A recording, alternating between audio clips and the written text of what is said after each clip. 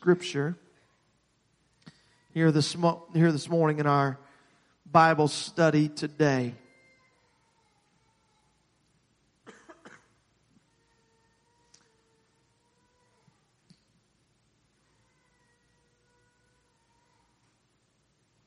Sorry, you'll have to excuse me. I'm fighting just a little bit of a sore throat this morning, but we're going to open up 1 Samuel chapter 21, beginning in verse 10. We see this very peculiar story about David.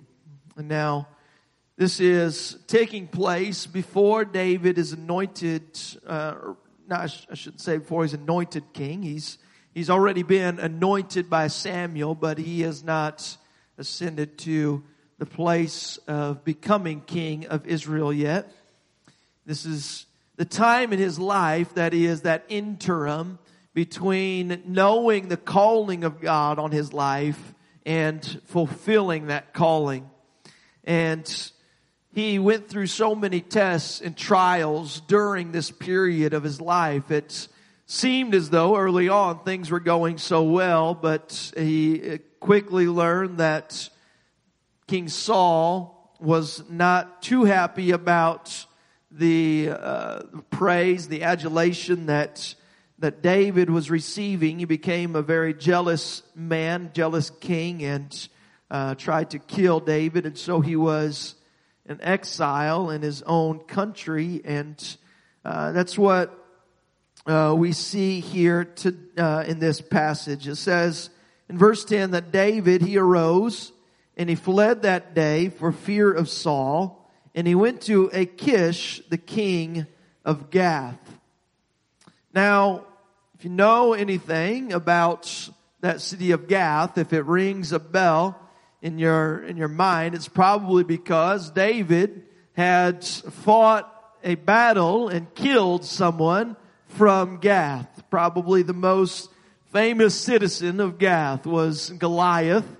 And this was not a city from Israel, but this was a city that was of the Philistines. And David, he went here to the ruler of that city, one of the 5 lords of the Philistines, and he was seeking a safe haven, perhaps, since he was not safe within his own country. He was fleeing Saul.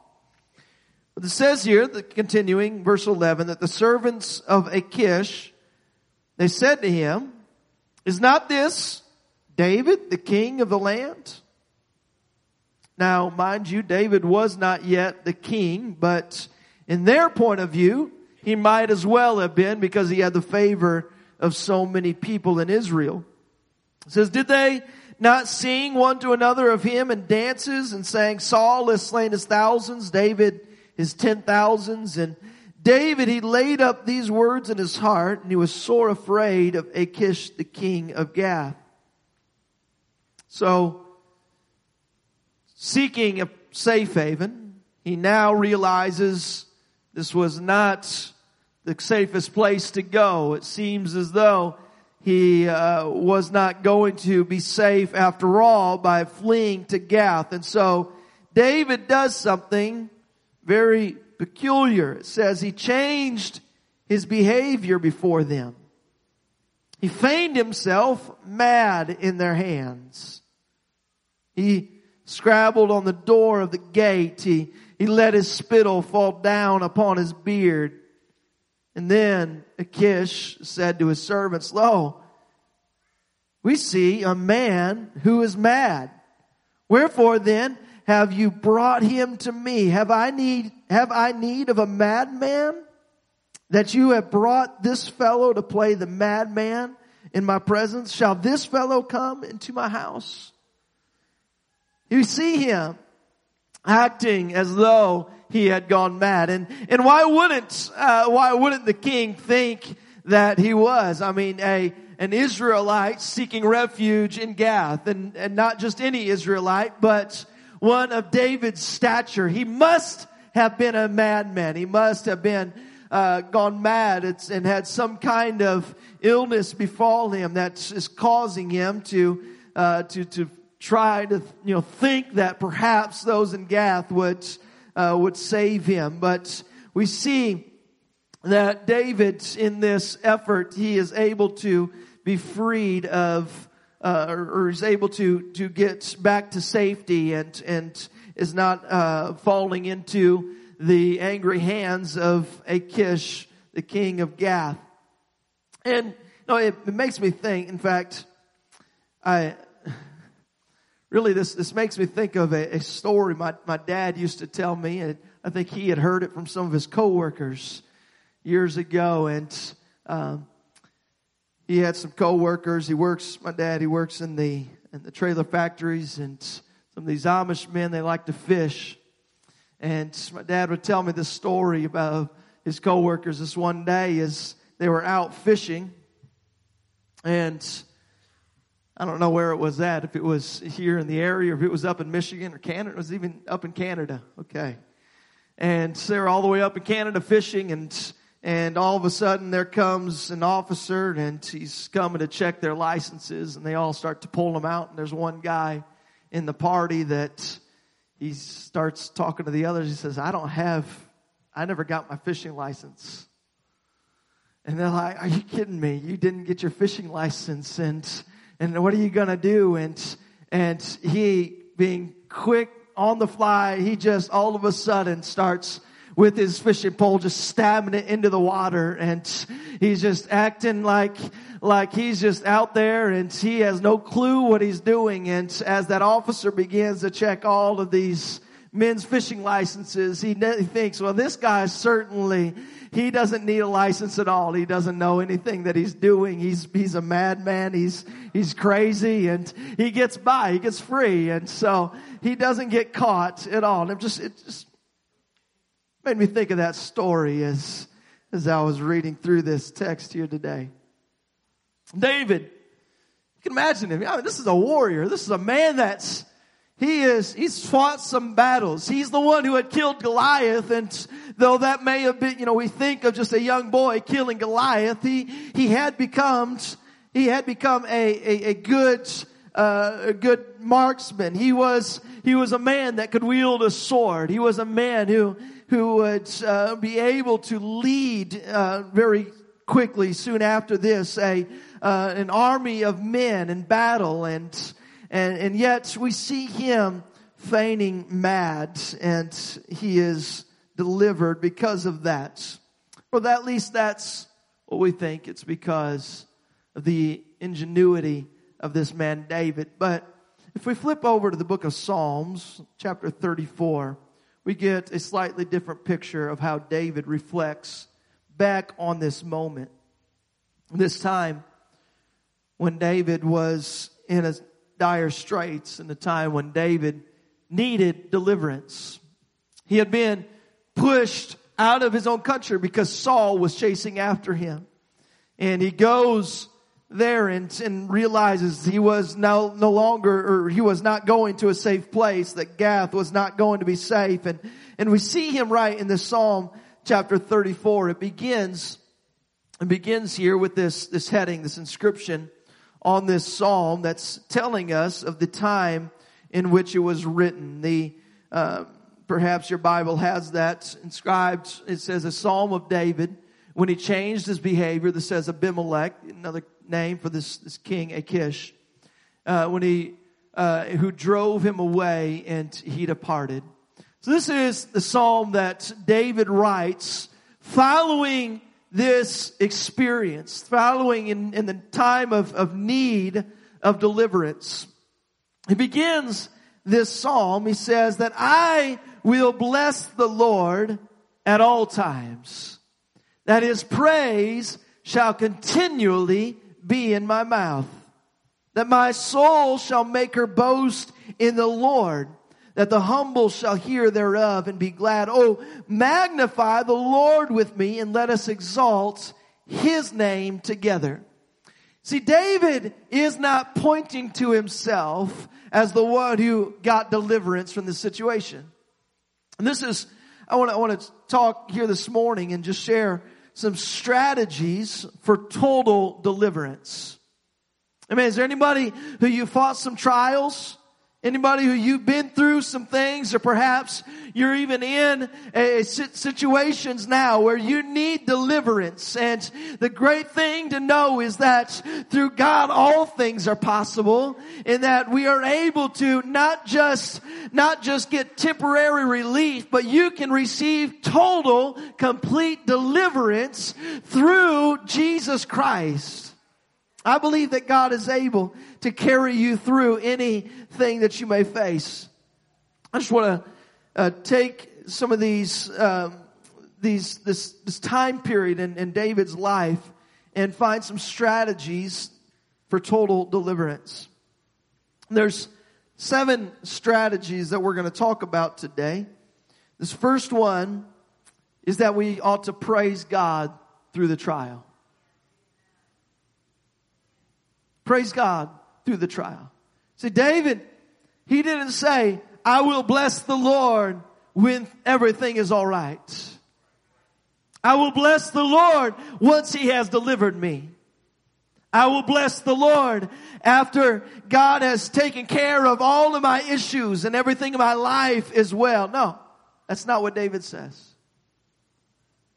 David says, I will bless the Lord at all times. It doesn't matter what my situation looks like. It doesn't matter if I'm in the greatest time in my life and everything is well. It doesn't matter if Samuel had just poured that anointing oil over my head, anointing me to be the next king of Israel, or if I am running for my life and I find myself in a place where I thought I might find refuge, but realize that is just another trap that's been set out for me. I will bless the Lord at all times.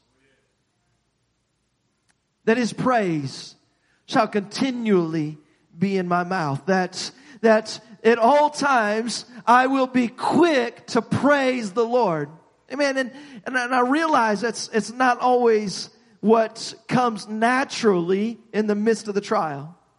It's not what comes naturally in the midst of a storm to begin to praise the Lord. But when you can dig down and realize that this is a strategy for your deliverance, is to begin to praise God and say, Lord, I still trust you. God, I still want to praise your name. God, I'm not thanking you for the trial. I'm not thanking you necessarily for the circumstance that I'm in and praising that, but I'm going to thank you in it. Right? You don't have to like, God, thank you for burdening me with this. God, thank you for sending all of this. Now there's times when you realize, looking back on things, that you ought to be thankful for the test and the trial. You're thankful that God allowed you to go through some things because it revealed some things about Him that you would not have known had you not gone through it. You never would have known God as personally as you do had you not gone through the trial. But there's sometimes when you're in the midst of it, it's hard to find the light in the midst of it. But when we begin to bless the Lord, when we begin to praise His name, and it says, my soul shall make her boast in the Lord. The humble shall hear thereof and be glad. That I want to magnify the Lord. Now that's such an interesting phrase. I magnify the Lord. How can we magnify God? How can God get any bigger than He already is? God is, as VeggieTales would teach us, God is bigger than the boogeyman, bigger than Godzilla or the monsters on TV. It's the song that I grew up on. God is greater than any test. God's greater than any trial. God is greater than anything that you could ever imagine. If you've seen over this past week these images that came out from the James Webb telescope and all of this, and the majesty of all that is there in the universe, Everybody see those pictures that were released? And it's incredible to see how expansive the universe is and how amazing the things when those pictures that were taken. It says that they pointed the telescope into one of the darkest areas of the sky. If you were to look in one of these, in that area of space from here, it looks as if there's nothing there. They didn't point it at the nearest star. They didn't point it at a place where you see a bunch of stars. No, they pointed those pictures at one of the darkest areas of space, and it just showed us that there is so much beyond what we can see and even comprehend. And yet all of that is just summed up in Scripture by a few words. It says, and God made the stars. God, all he had to do was just speak. And it went into everything was created. All God had to do was speak. And yet this God who created all of that, this God who all he had to do was speak and everything came into existence. It says that he looks at me and he knows everything about me. God, he cares about me. Oh, who am I that thou art mindful of me? And yet God loves you, and God, he sees you in the midst of your test and your trial, and he cares enough about you to help you get through anything that you're facing. And so how do we magnify God? This God who is so great, this God who is so big. The way that we magnify him is we begin to look at God. You set your sight, you set your eyes on God, the Creator, instead of your circumstance. Instead of the test that you're going through, you begin to look at God. You magnify him instead of magnifying the problem. See, a lot of times in the test and the trial, we magnify the problem instead of magnifying God. But if we magnify God, if we look at God in the midst of the trial, then you'll find the source of your deliverance. The source of your deliverance isn't in the trial. It's not in the problem. The source of your deliverance is in the God who is in the problem. So praise God through the trial. Exalt his name. Our second strategy that we see is something that we come, if you're able to mark that area there in Psalms, because we're going to come back to it. Let's go back to 1 Samuel, and we're going to continue here. We left off at the end of chapter 21. Let's begin now in verse 1 of chapter 22. It says that David, therefore, he departed thence, and he escaped to the cave of Adullam. And when his brethren and all of his father's house heard it, they went down thither to him. Now this is kind of a reversal of roles. We saw early on that David was left out by his father, that he was not even thought of as being worthy of being brought before Samuel when Samuel came to Jesse's house. And it seems as though that David, in his role as the shepherd, as the youngest child, that he was somewhat of an outcast. And yet now we see, because of the exploits of David and the attention that he was getting from Saul, that not only is David in trouble, but his family also must be in trouble. And they go and they get word that David is hiding in this cave, and his father and his brothers, they go and they find David there. In verse 2 it says that everyone that was in distress, and everyone that was in debt, and everyone that was discontented, they gathered themselves to him, and he became a captain over them, and there were with him about 400 men. Now with these 400 men who were discontented, these 400 men who were out of place, out of sorts, and searching for some direction, they bind themselves to David. And David, we see, he becomes quite a leader for these men. He helps them find purpose. He helps them find direction for their life. He really helps to give them the positions in which they can excel.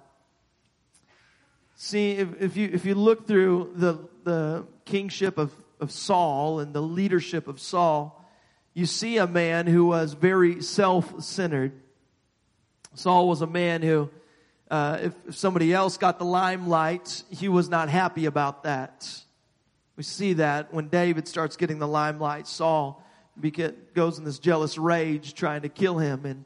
And we see that in other aspects of Saul's life where everything is about him. But for David, he has these men that join themselves to him. And we see through the leadership of David that he begins to allow these men to excel in their capacities. He pushes them and he makes them great warriors because of his leadership and allowing them to recover. And through these 400 men who had joined themselves to David, we see that not only is he helping them in find their place and find direction in their life, but they will also help him.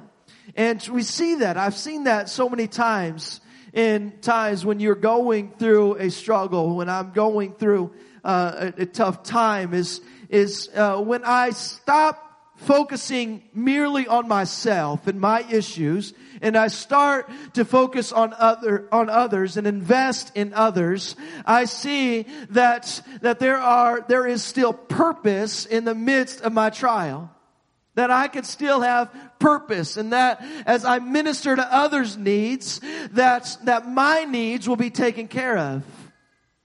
I've been there when even in just times of prayer, when you keep praying over and over for something that seems as though God's not answering the prayer, and you just keep taking it to God in prayer, and I have found that in those times when I have seemingly exhausted my own prayers for my situations, when I begin to pray for others and I get the focus off of my own needs and I begin to pray for others, that God, He takes care of my needs. He takes care of whatever it is that I need and am burdened with, and as well starts to use me in a capacity to help others and begin to pray for the needs of others. And we see that as this strategy for deliverance from your situation. Invest in others around you. Don't get self-focused. Help others recover along the way. Sometimes it's even telling your own story.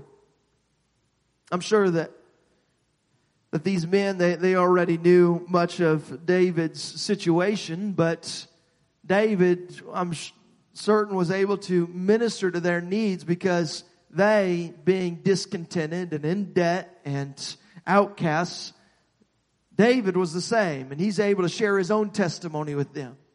How many of us have a testimony that we can share with somebody else, and we can help somebody else and tell them, hey, I've been there where you're at, right? I've been where you are. I want to tell you that sometimes it takes trusting God and knowing that God's going to walk through the fire with you. But trust God, because I'm there and I've been there. And you begin to tell somebody else about how God has given you peace in the midst of the storm, or you tell God about the times of your deliverance and how God has saved you and how God has done things in your life, and you begin to share with others what God has done for you, and that testimony of your life begins to help those around you, and in the midst of that, it reminds you of all the things that God has done, and you begin to get encouraged yourself, because because you look back and you say, oh yes, I do remember when God brought me through this. And I do remember when that one time when God helped me through that test and that trial. And I remember that God has never failed me. Help others when you're in the place where you are needing deliverance, and God will help you. We see, continuing on in this, if we go back to Psalm 34, and this passage that David wrote following this situation, it says that I sought the Lord and He heard me. He delivered me from all of my fears. Strategy number 3 for total deliverance is that you seek the Lord. Seek the voice of God. Don't depend on your own intelligence. Don't depend on your own capacity to get through situations. Seek the voice of God. Spend time in prayer. Allow God to lead you and guide you in the midst of the situations that you are in. It says that David sought the Lord and God heard him. God delivered him. Now what does it say? God delivered me from all of my fears. Now David was still in a situation where not everything was perfect after this, but every fear that he had was dispelled because he sought God, and God was able to deliver him from the fears that had gripped his life. And it says that God was able to speak a word of life into David. If we advance that story just a bit back in 1 Samuel, and we go down to chapter 23, we see that David here, now he's with these 400 men who had gathered themselves to him. It says that they told David, saying, behold, the Philistines, they fight against Keilah, and they rob the threshing floors that are there. Now Keilah is this city of Israel. The Philistines are coming up against it. And so David, he inquired of the Lord, and he said, shall I go and smite these Philistines? And the Lord said to David, go and smite the Philistines and save Keilah. David's men, they said to him, behold, we're afraid here in Judah. How much more then if we come to Keilah against the armies of the Philistines? They were still living in some fear for their life. They've been hiding out in this cave in this out country of Judah. And now they're going to come out and be known as men who had joined themselves to this outcast David. And they're going to go and save this city from the attack of the Philistines. And David again inquires of the Lord. And the Lord answered him, and he said, arise, go down to Keilah, for I will deliver the Philistines into thine hands. David is needing some direction from God, even in the midst of danger. He received a word from the Lord. He was still in a place of danger. He was still in a place where he needed, where his life was in danger, but yet he sought God for what he needed to do, and God gave him clear direction for the next steps in his journey. He gave him clear direction and purpose for that period of time in his life. God is saying, I don't want you to hide out where you're at any longer. You've heard about somebody who needs your help. Go and help them. Well, sometimes we can get so locked up by our circumstances that we feel as though we can't help anybody because of what we're facing. We need deliverance from our situation. And David, in that very place, needing deliverance from his own situation, locked up in the cave of Adullam, he seeks God, and God says, go and help somebody else. Get out from where you're at. I know that you are still facing some tests and trials, but I need you to get out from your hiding place and go to where you are purposed to go and realize that there is a work that I have set out for you. He sought the voice of God in the midst of his pain, in the midst of his test and trial, and God gave him clear direction for what to do. Now, what is that clear direction for your life? I don't know exactly, but you seek the voice of God, and God will give you clear direction. When you are in a place where you feel helpless, or when you feel as if you can't extend a hand out to help somebody else because you're facing your own stuff and you have your own baggage, seek the voice of God. There are times when you seek the voice of God, when God simply comes and he says, just stay where you're at, and let me begin to let the balm of Gilead begin to come over, and that oil that is needed to soothe your pain and your issues that you're going through. There's times when you need that healing process to take place, but there's other times when you begin to seek the voice of God, and he says it's time to go. It's time to get out from the cave and to minister to the needs and live in the purpose in which I have called you to. That's what happens when you seek the voice of God. It sometimes goes contrary to what you would think God might say, but God here gives David clear direction for what to do. Now, the next strategy for total deliverance follows that one right up. And it's after you seek the voice of God, you need to obey God immediately. We see, after David heard that word from the Lord, it says that David and his men, they went to Keilah and they fought with the Philistines, and they brought away their cattle. They smote them with a great slaughter. And so David saved the inhabitants of Keilah. That David obeyed the voice of God. That when God spoke, he didn't have to contemplate it any longer. He didn't have to wonder, what do I do now? God said to do this. No, he was confident in what God said, and he went and obeyed the voice of the Lord. We see David also write about this in that chapter of Psalms.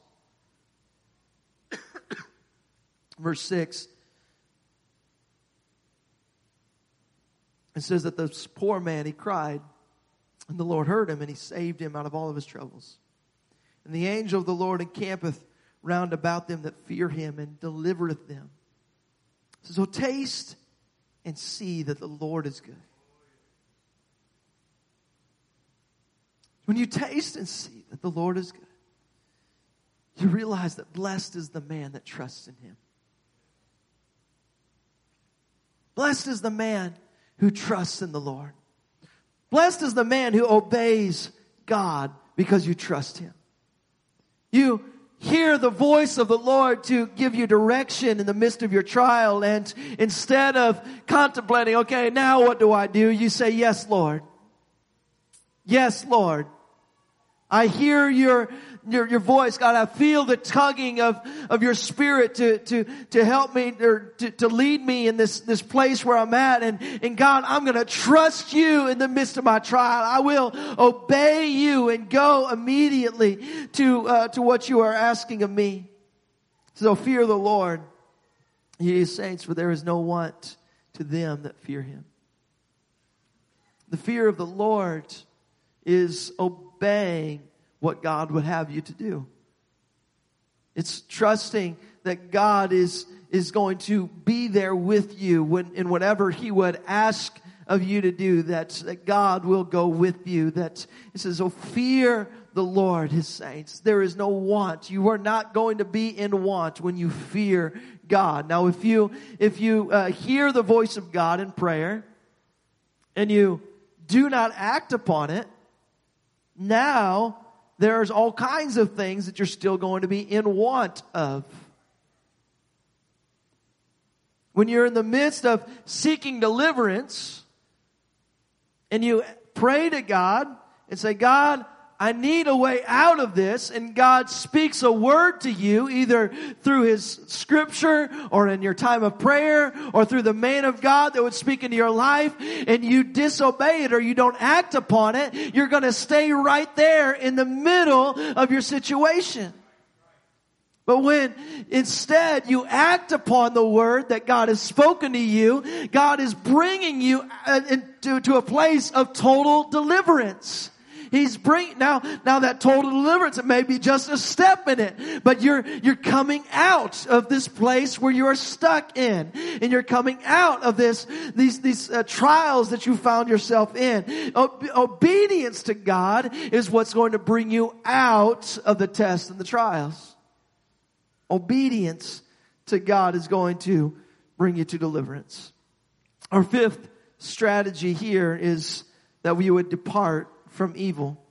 You're going to turn back to that book of Psalms. It says, skipping down just a few verses to verse 11, it says, Come, ye children, hearken to me, and I will teach you the fear of the Lord. What man is he that desireth life and loveth many days, that he may see good? Keep thy tongue from evil, and thy lips from speaking guile. Depart from evil and do good. Seek peace and pursue it. It says, depart from evil. Keep your tongue from evil.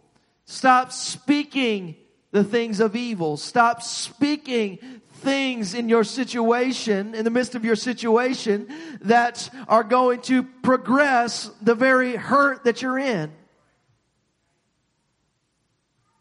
Stop speaking things out in your test and your trial that's going to just magnify the problem.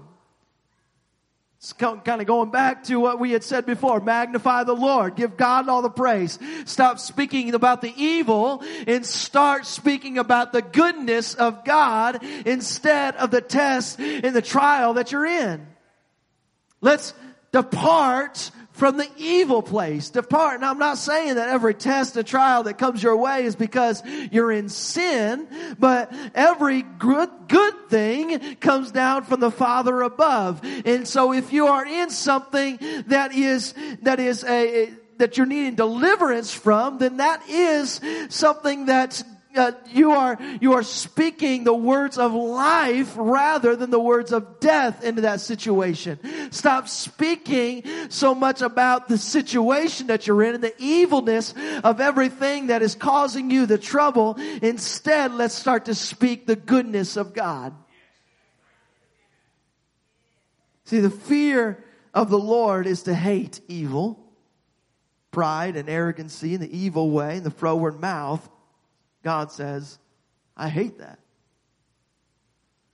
The fear of the Lord is to hate evil. This is what God is calling and asking of His people, that we would hate evil. It says in James 4:7, submit yourselves therefore to God. Resist the devil and he will flee from you.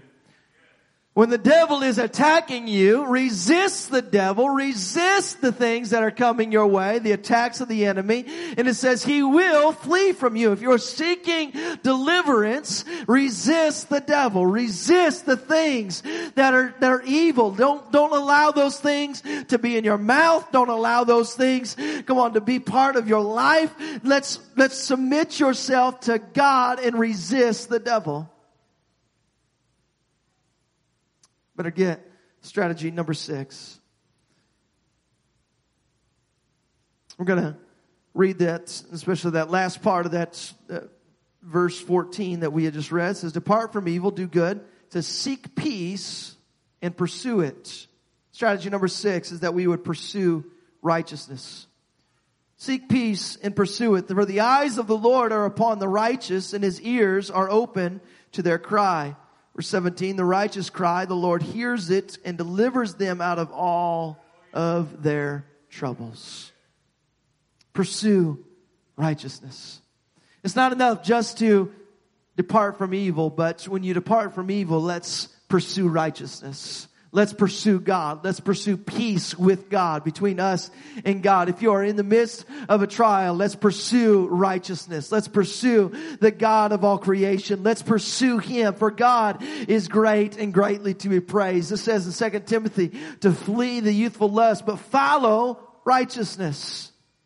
Follow righteousness.